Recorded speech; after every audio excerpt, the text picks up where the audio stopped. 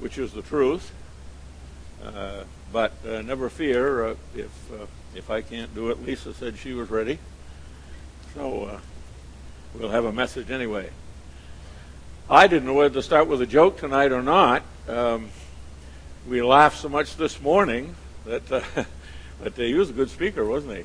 I really appreciated hearing all of that about the Gideons and the good work that they're doing. I didn't realize a lot of those things that they were doing. A Texas billionaire built a swimming pool the size of a football field. And then he filled it with all kinds of poisonous creatures like piranha, and filled it with alligators and crocodiles and all kinds of ugly things.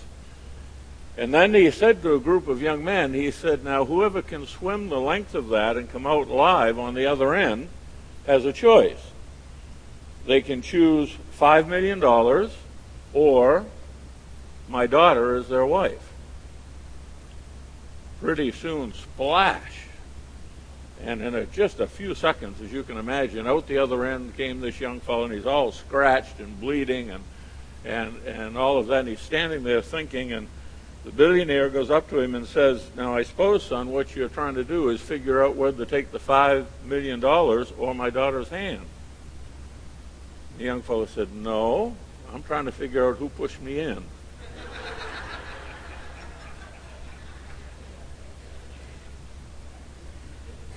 I wish I could say that had something to do with my message, but it doesn't. I'm breaking all the rules of good homiletics. Turn to me, please, to 1 John in chapter 1, please. 1 John in chapter 1, we're going to read in a few minutes the first 7 verses of 1 John in chapter 1. I'm beginning in my own personal study to put a course together in the expositional study of 1 John. I've never done that before, not putting a course together, but I've never studied 1 John to that extent. And so I'm excited about it, and I've really enjoyed it. And so I thought I would use you tonight for guinea pigs in the first session of this course, if that's okay. 1 John chapter 1, verses 1 through 7. As I walked in the store, I couldn't believe it. There, laying on the shelf, was just exactly what I was looking for. This was 40 years ago. I was in a pawn shop in Bangor, Maine. And I had been looking for an antique rifle that was built in the 1800s. And as I walked in, I saw one there. I was sure that's what it was. I walked over to it, and I picked it up and looked it all over, and I have some familiarity with firearms, and I noticed that it had been sanded and refinished, and the bore wasn't very good and all of that, but it was made in 1899. And it's something that I've been looking for and something that I really wanted. So I examined it very, very carefully, and then when I took it over to the counter, the pawn shop broker said, oh, I have something else that goes with that. And I said, what's that? And he brought out a letter from the Marlin Firearms Company, and he had written to them, and in that letter, they had stated that this was a genuine Marlin firearm, that it was caliber .38-40, that it was made in 1899. And then, much to my surprise, they had taken the serial number and pinpointed the exact day that it had been made in 1899. And it was November 18th. Now, most of you don't realize that something great happened.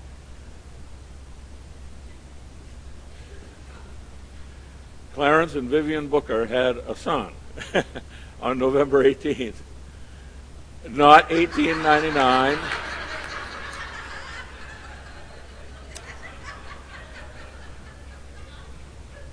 I knew someone was going to say that, and I was kind of hoping Keith wouldn't be here tonight, but anyway. Not 1899, a few years later, but I couldn't believe it. There on the official letter from the company was the day, the year, and all of the information that I needed. So Of course, I purchased it. What I figured out was that between my examination and the letter from the maker, I had a genuine, authentic article.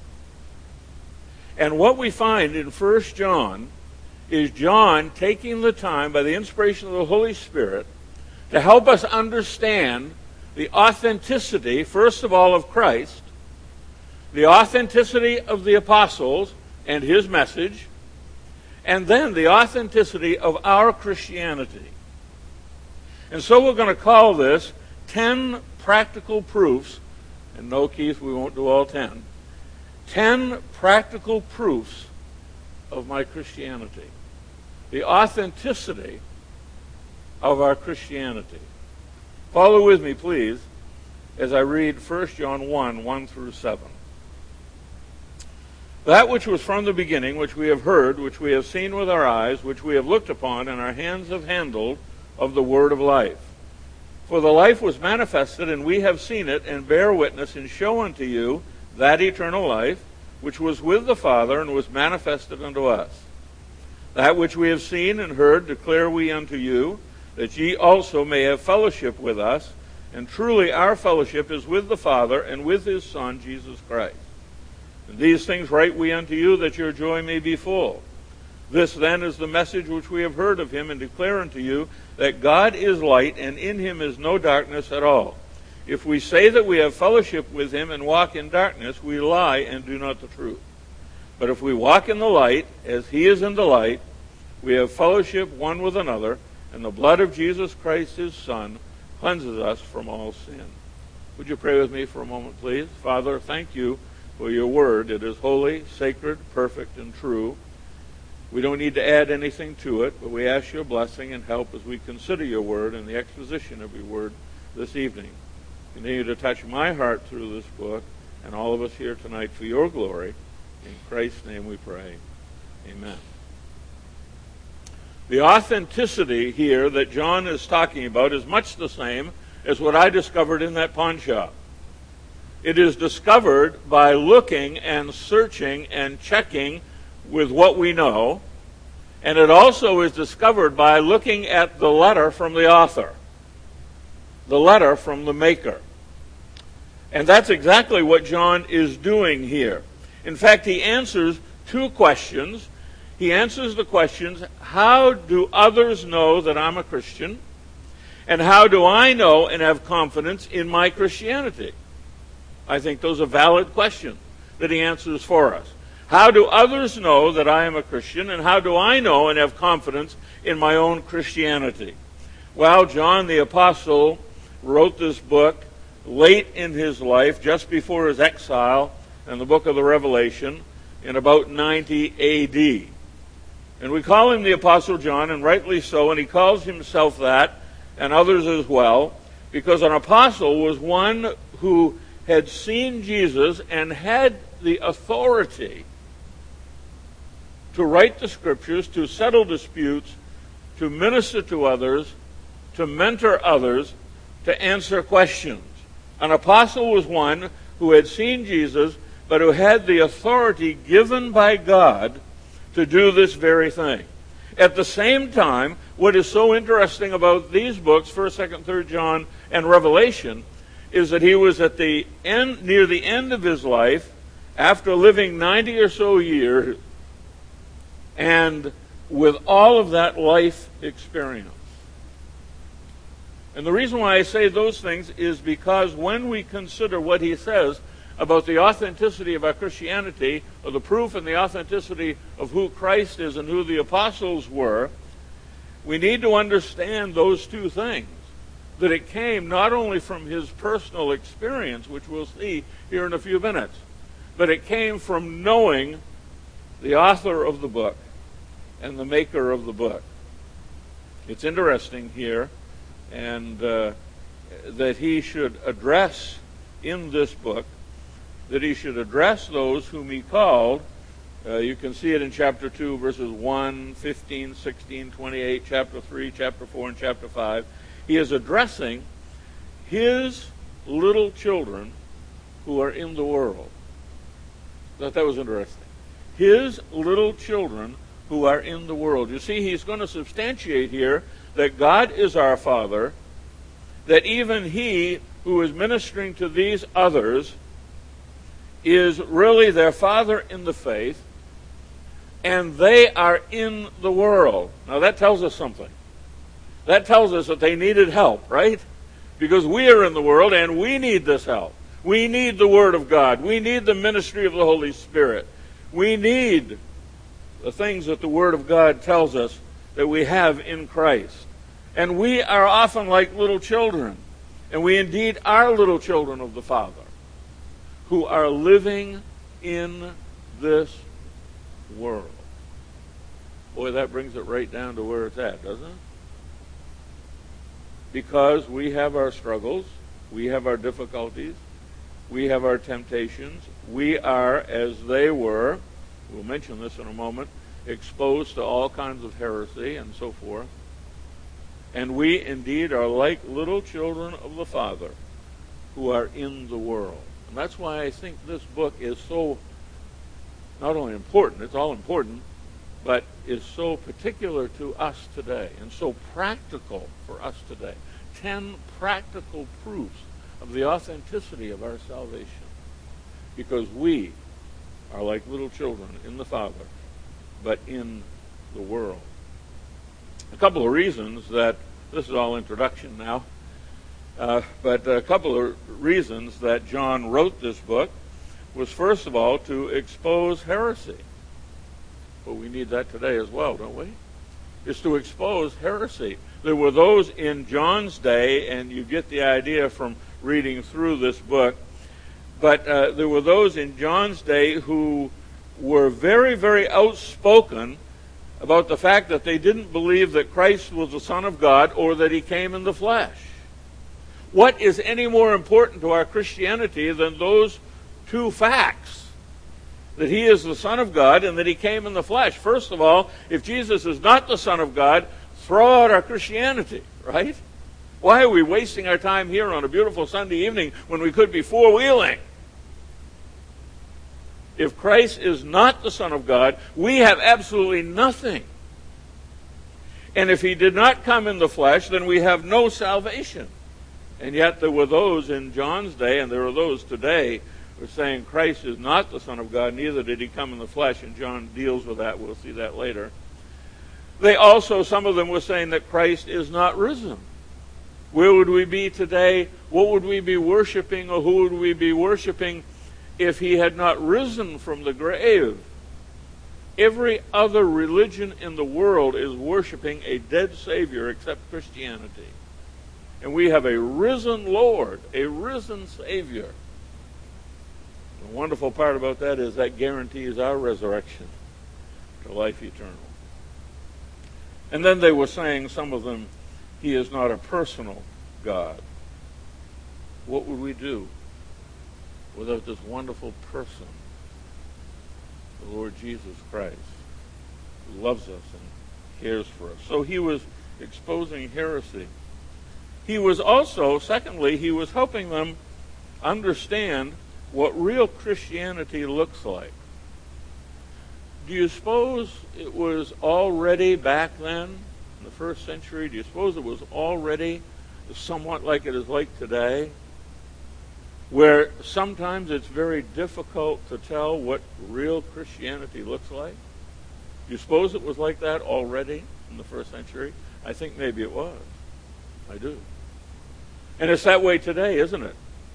Sometimes, unless we have our heads on straight, unless we're in the Word of God every day, it's really hard to tell what real Christianity looks like. But John here not only gives us the authenticity of Christianity, but tells us what it really looks like. And in these 10 proofs, he gives us 10 thoughts and 10 facts and 10 truths as to what to look for when we consider true Christianity and what it really looks like in this world.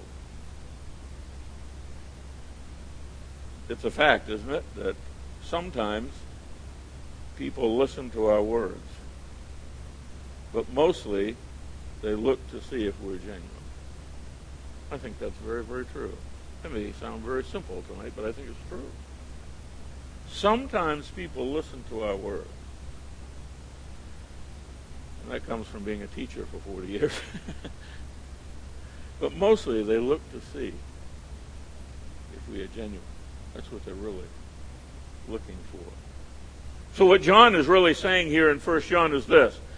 From my life experience and from the authority given me by Christ, this is how to live in the world, and this is what true Christianity really looks like. And this is given from someone to whom, this is the apostle, to whom Christ entrusted his mother. That means a lot to me. Because I believe if the Lord Jesus Christ entrusted his mother to the Apostle John, then John had something really very special. And he expressed what genuine Christianity, in his life, expressed what genuine Christianity really was. My wife and I and my sister had the first-time experience about a month to 5 weeks ago, of asking my mother, 92 years old, to be a patient at a nursing home, full care nursing home. My sister-in-law, who was doing a wonderful job of taking care of her, just simply could not do it any longer. And we introduced my mother to a full care nursing home. Well, you want to just bet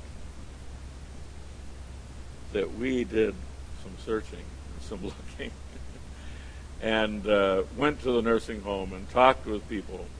We talked to a registered nurse who knew the area and knew the nursing homes in the area and say, what are the top three? We had to tell the doctors the top three that we had chosen. What are the top three in your opinion? And this is one of the ones she said. We prayed about it. That's not the least of what we did. We prayed about it. We went to the nursing home. We looked at the room. We met some of the nurses and the workers. I don't know if the others did or not, but I checked out the kitchen and the cleanliness. That's a big deal to me. Please don't laugh, but I went into the public restroom just so that I could see if it was clean. You want to believe we checked it out. Because we were entrusting our mother and mother-in-law with people that we really didn't know. And we are beginning to find out just how good this place is. We're finding more and more people are saying how good this place is. You see, and this is a lot like what I think of when I think of the Apostle John. What a man he must have been. What a genuine person. What a good person. What a godly person. What an authentic guy he must have been for the Lord Jesus to entrust to him his mother. And that's kind of what we have here. That's the background. That's what's going on here in the epistle of 1 John. Let's take a look at the introduction, the first 4 verses tonight. It looks like that's as far as we're going to get. But let's take a look at the introduction to this book found in the first 4 verses. In the first 4 verses here, the apostle is establishing his authenticity and Christ's authenticity. You see in chapter 2, if you'll look over to chapter 2 and verse 18, there were antichrists, there were heretics in the time. He said, little children, it's the last time, as ye have heard that Antichrist shall come. Even now are there many antichrists, whereby we know that it is the last time. And so, as we said before, these folks were facing some very, very difficult times. They were facing many untruths. They had to be confident in the fact that in whom they were trusting. They had to be confident in the fact that they were correct in understanding the words of God. They were correct in listening to the apostles. They were correct in turning their lives over to God. They had to have some confidence in this because of all that was going on. And so what he does, he establishes their authenticity. First of all, the authenticity of the Lord Jesus Christ. Look at what he says. That which was from the beginning, which we have heard, which we have seen with our eyes, which we have looked upon, our hands have handled of the word of life. This is his relationship to the Lord Jesus. This is their physical relationship. This is what he had seen in following Jesus Christ. Think of it. In Matthew 17, we won't take time to turn there, but in Matthew chapter 17, it explains Peter, James, and John, and they're seeing Christ transfigured before them. That must have been something.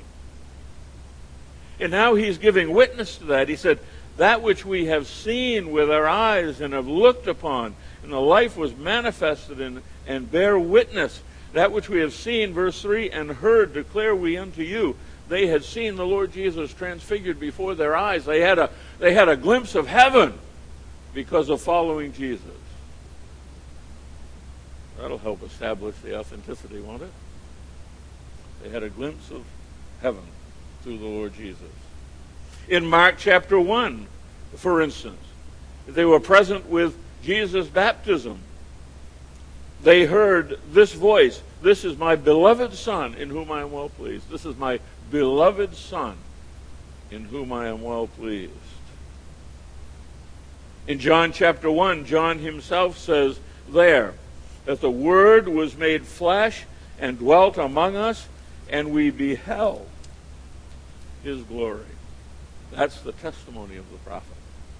That's what he says, or some of the things that he says about the genuineness of the Lord Jesus Christ. You see, there had to be, for the people to whom he was writing, there had to be a relentless confidence of who they were following and who they were worshiping. There had to be that. And there has to be that today. Admit it. We would be foolish to waste our time in running off after someone that we were not sure of and that was not truly the Savior. And so he says to them, yes, we saw, we heard, we were there. And then in verse 2, he says this, he said, for the life was manifested. The word manifested is an interesting word. It means very apparent. Emphasis on very. Very apparent. And so he says, this life of the Lord Jesus, and he calls it eternal life. This life of the Lord Jesus, in verse 2, he says, I show you that eternal life.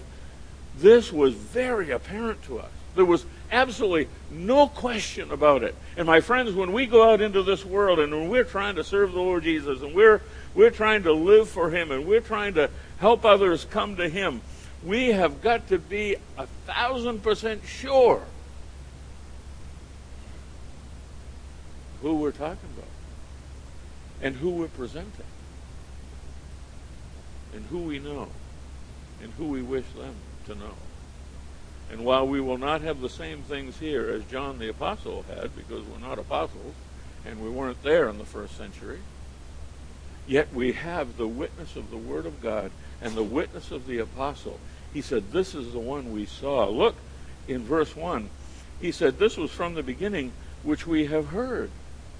Imagine standing there following the Lord Jesus himself and standing there time after time after time listening to him speak the words of God to the people. We heard it. And then he said, we saw it. We saw this with our eyes. And then he said, we have handled. Look what he says, which we have looked upon, and at the end of verse 1, and our hands have handled of the word of life.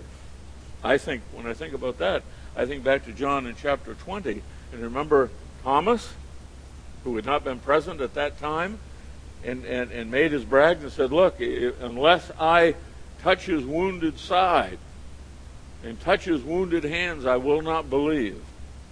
And when the Lord Jesus entered the room, of course he knew that, and he said to Thomas, he said, go ahead, touch my side and touch my hands. That's what he's talking about here. John says, we have handled him, literally touched him, the risen Savior. We know who he is. He is genuine. He is authentic. Turn with me, please, for just a moment to John in chapter 20. I'd like to read a couple of verses there. John in chapter 20 and verse 24. I'd like for you to see that. You know the story, I'm sure. John 20 and 24. But Thomas, one of the 12, called Didymus, was not with them when Jesus came. And the other disciples therefore said unto him, We have seen the Lord. But he said, that is Thomas, except I shall see in his hands the print of the nails, and put my finger into the print of the nails, and thrust my hand into his side, I will not believe. And after 8 days again the disciples were within, and Thomas with them. Then came Jesus, the doors being shut, and stood in the midst, and said, Peace be unto you. Then saith he to Thomas, Reach hither thy finger, and behold my hands. Reach hither thy hand, and thrust it into my side. And be not faithless, but believing. Now, look at verse 28. And Thomas answered and said unto him, My Lord and my God. The genuineness of our Savior. We have handled the word of life. And then, lastly, John says, and speak of the genuineness of Christ and the authenticity of Christ, he said we have fellowship with him. We have fellowship. Look in verse 3. That which we have seen, heard, declare unto you, that ye also may have fellowship with us. And truly our fellowship is with the Father and with the Son, Jesus Christ. If all of this had not been true, which of course it was, and they knew it was true, but just being there and the closeness and the fellowship, the word fellowship means partnership and participation and communion and all the times that they had with the Lord Jesus continue to prove his genuineness. So John is here proving the authenticity of Christ and of the apostles. Secondly, what he's doing in these first 4 verses, he's inviting them to fellowship. Therefore, we could say that word, therefore, because of this genuineness, because of all that I've said before, look in verse 3, therefore, that you also may have fellowship with us and with the Father and with Jesus Christ. He's inviting them to this fellowship. Look, if you're struggling, you're having difficulty, you're listening to heresy, you're struggling with the authenticity of Christ and of us and even of your own salvation, then join in with us. Participate with us. Become partners with us and with him. He's inviting them to fellowship. And saying that is another way in which we can experience the wonderful things of God and experience who Jesus really is. You know, we're fools if we think we're going to impress anyone with our Christianity and we don't walk in fellowship with him. Foolish. Waste of time. Waste of time. I had a gentleman, a well-meaning gentleman, say to me one time, well, my son is really having a great time witnessing to his friend. What he didn't realize, and I didn't go into judging and all that, I'm not into that, but what clicked in my mind, what he didn't realize is that I know his son. I knew his son. And I knew some of the things that his son was doing. And I knew the reputation that his son had. And to witness to his friends would be a total waste of time. Why? Because the kid wasn't genuine. It was obvious. He just wasn't genuine. And if we really want to have an impact on people, which we do, boy, Murray really complimented our church this morning, didn't he? We've got to live up to that now. But if we really want to impact this community and impact our unsaved friends and impact the people around us, then we have got to be sure that our line of communication, our fellowship with the Father and with the Son is clean and pure and true on a daily basis. And only then can we experience the power of Christ. Then thirdly, I guess we'll have to end with this introduction, the first 4 verses. Thirdly, not only is he declaring their authenticity and inviting them to fellowship, but he's expecting joy. Look at verse 4. He said, "And these things write we unto you, that your joy may be full." Now, some of you may have translations or versions that say, "our joy." Don't worry about it. If it says "our joy" instead of "your joy," I'm reading from the King James, and it says "your joy," but don't worry about it. It says "our joy." Personally, I don't see any problem with either one. Because if we have fellowship with the Father and we're introducing people to the genuineness of Jesus Christ, then both are true. If I introduce someone to the Lord Jesus and they accept him and they go on to live for him, then boy, that fills me up with joy. But I'll tell you what, if they truly accept him, it fills them up with joy too. So our joy, your joy, doesn't make any difference. They're both true. He said, "I'm writing these things to you, and I'm talking about the authenticity of Christ and the apostles. I'm talking about fellowship with the Father, that your joy and our joy might be full." What is it to have full joy as a Christian? Very quickly. What is it to have full joy as a Christian? First of all, as far as this passage is concerned and this book is concerned, to have full joy is to know that Christ indeed is authentic. That's full joy. Wouldn't it be something to live your whole life dedicated to a person, come to the end of your life and find out that it was all a farce? So knowing that our Lord Jesus is authentic brings full joy. Secondly, in John 15 it says our joy is full as we have the privilege of abiding with him. Not only knowing him and knowing that he is genuine, but abiding in him, living with him, yielded to him, nurtured by him. It promises full joy. Then in John 16, it says, "Ask what you will, and your joy will be full." The privilege of abiding and the privilege of asking brings full joy. You see, because we're praying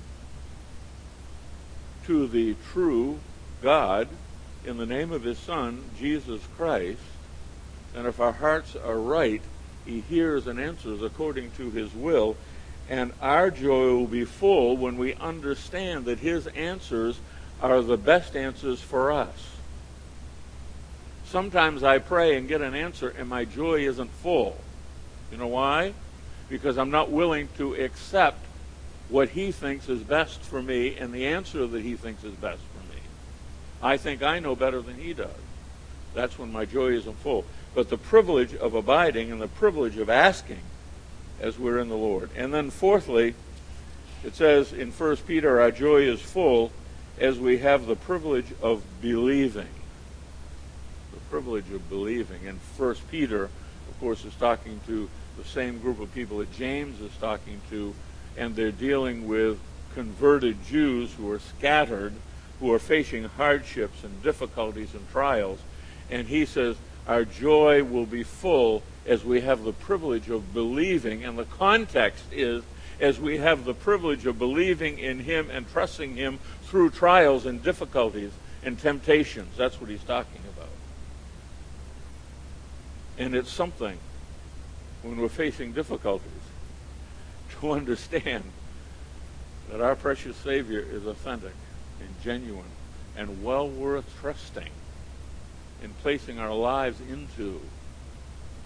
And understand that even in difficult times we can rejoice because of who he is, because of the privilege, the privilege of trusting in him. That's what Peter was saying. So our joy is full. John says, these things write we unto you that your joy may be full. All of those things have to do with full joy. I think in these days we need a good dose of full joy, don't we? There's a lot of rotten stuff out there. Don't need to tell you about it. A lot of rotten stuff out there. We need a good dose of full joy. And it comes as we consider what John says here about our Savior and about who he really is. And as we have time, perhaps later in another time, we'll talk about some of the proofs, the positive proofs of the genuineness of our Christian lives. Some of them will hurt me, maybe you. Some of them will hurt. For instance, we have the first positive proof I wrote down is found in the next few verses. It's walking in the light. Am I walking in the light?